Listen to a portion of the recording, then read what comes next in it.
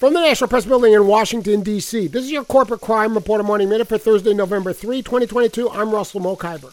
A federal judge this week banned Penguin Random House from acquiring rival book publisher Simon & Schuster for about $2.18 billion, agreeing with the Justice Department that the planned merger would unlawfully lessen competition.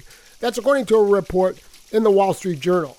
U.S. Judge Florence Pan accepted the Justice Department's arguments that some writers would likely be harmed if Penguin Random House, the world's largest book publisher, was allowed to acquire another of the 5 largest book publishers in the United States.